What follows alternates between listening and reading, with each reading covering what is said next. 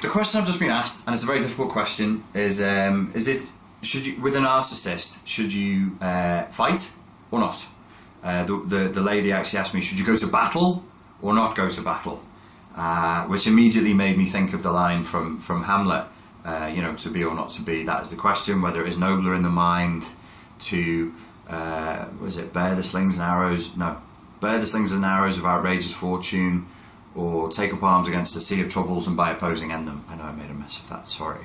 But it's like that question, should I fight here or not? Which battles are worth fighting and which should I roll over for? Very good question, very pertinent question.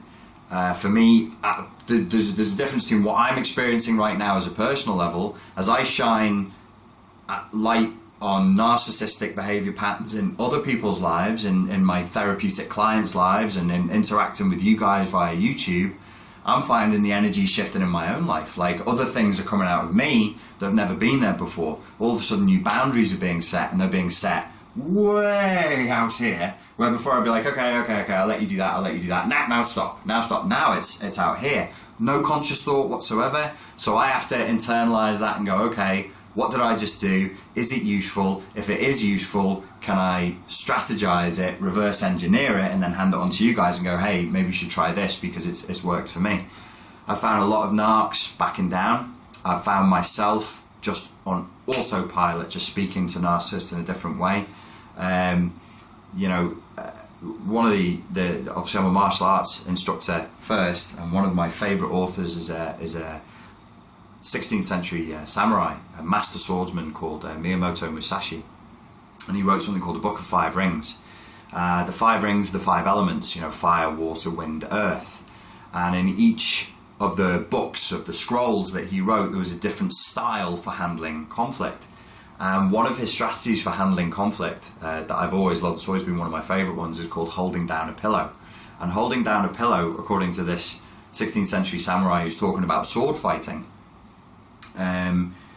with katanas, these 3-foot razor blades where 1 inch of difference would mean the difference between life and death, which is how they got into the Zen and the increased focus and wanting to be super aware, because you get no fucking second chances when you're both hacking at each other with a 3-foot long razor blade, right?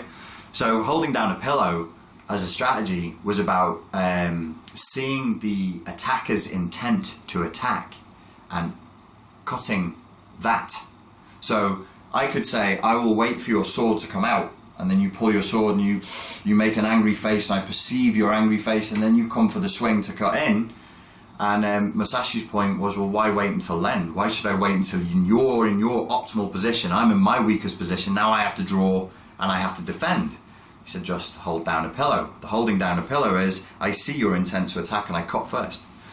Before your hand is even on the hilt. So come with me with the allegory or metaphor, whatever this.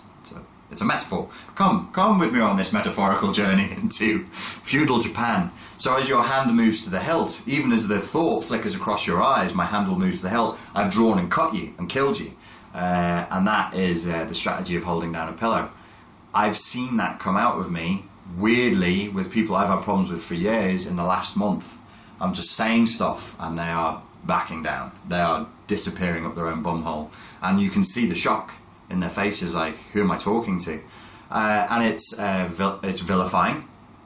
No, it's vindicating. It's not vilifying, sorry. They've been vilifying me. Duh. It's vindicating. It feels good, and at an ego level it feels good, but then upon reflection it's also kind of saddening, because I think, fucking hell, what have I been letting people get away with for all these years? These people have clearly looked at me as a sap, as a nice guy, as some super sympathetic man who they can use and abuse, and now I'm turning around and saying, will you fuck off? Will you please fuck off now? There's a lot of shock there. So things are changing for me personally through this, and I need to understand it first, but I can't give you a blanket answer. Should you, it's very martial artsy this, should you attack or not? Should you fight or not? It's going to come down to you, your social intelligence, your objectives. See, if I may, this is what I teach people in self-defense. I say, context is king. Context. What is the context? Before you start applying a psychology technique in the same way you apply a martial arts technique, define the context, First, context defines everything. Second, define your objectives. You know, this lady who asked me the question, she's talking about her mother, and I'm like, you know, to apply the martial arts model, what's your objectives with your mum? Do you want healing? Do you want to get to a point where, you know, you and her can break through and you know, see some truth, some light, some reasonableness? Do you want to win? Do you want to just feel nothingness? Do you want to feel like you're in control of your own emotions?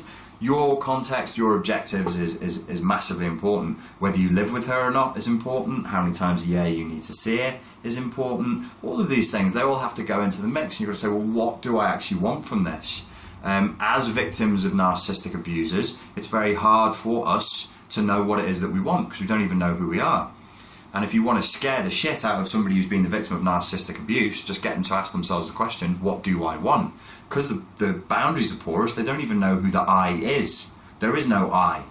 And that brings with it a load of its own problems. So, you know, I guess I'm putting this out there not so much as like a instructional teachings brought down from the mountain, this is how you should do whatever. This is more of a debate, philosophical type questioning time to put it over to you guys and say, well, what do you think? Do you think that you should go to battle?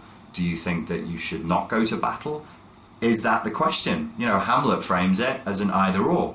To be or not to be. That is the question. Whether it is nobler to go to war, to face a sea of troubles by opposing end them, or whether you just bear the slings and arrows of outrageous fortune you know, with passive grim resolve in a sort of a Gandhi-esque or Christ-like way. You know, what's the narrative that you're using inside your mind? But is this a false dichotomy? I would suggest that perhaps it is.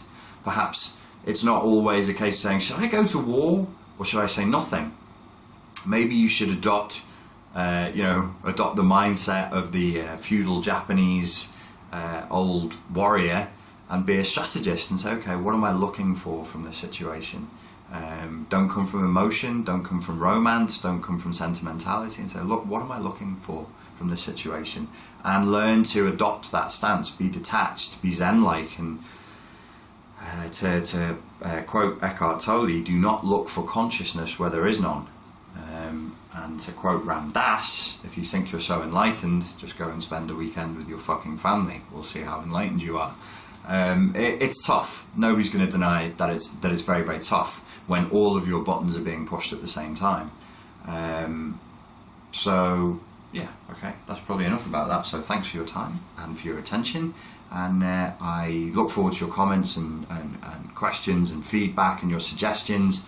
They're really helping me a lot. So thank you very much. I really appreciate that. And what I'm going to try and do is take what I've taken from you guys, format it, systemize it, and then just give it back here. You know, all for free, all for good karma. We all share in the karmic plus points. That's the idea. That's the hope.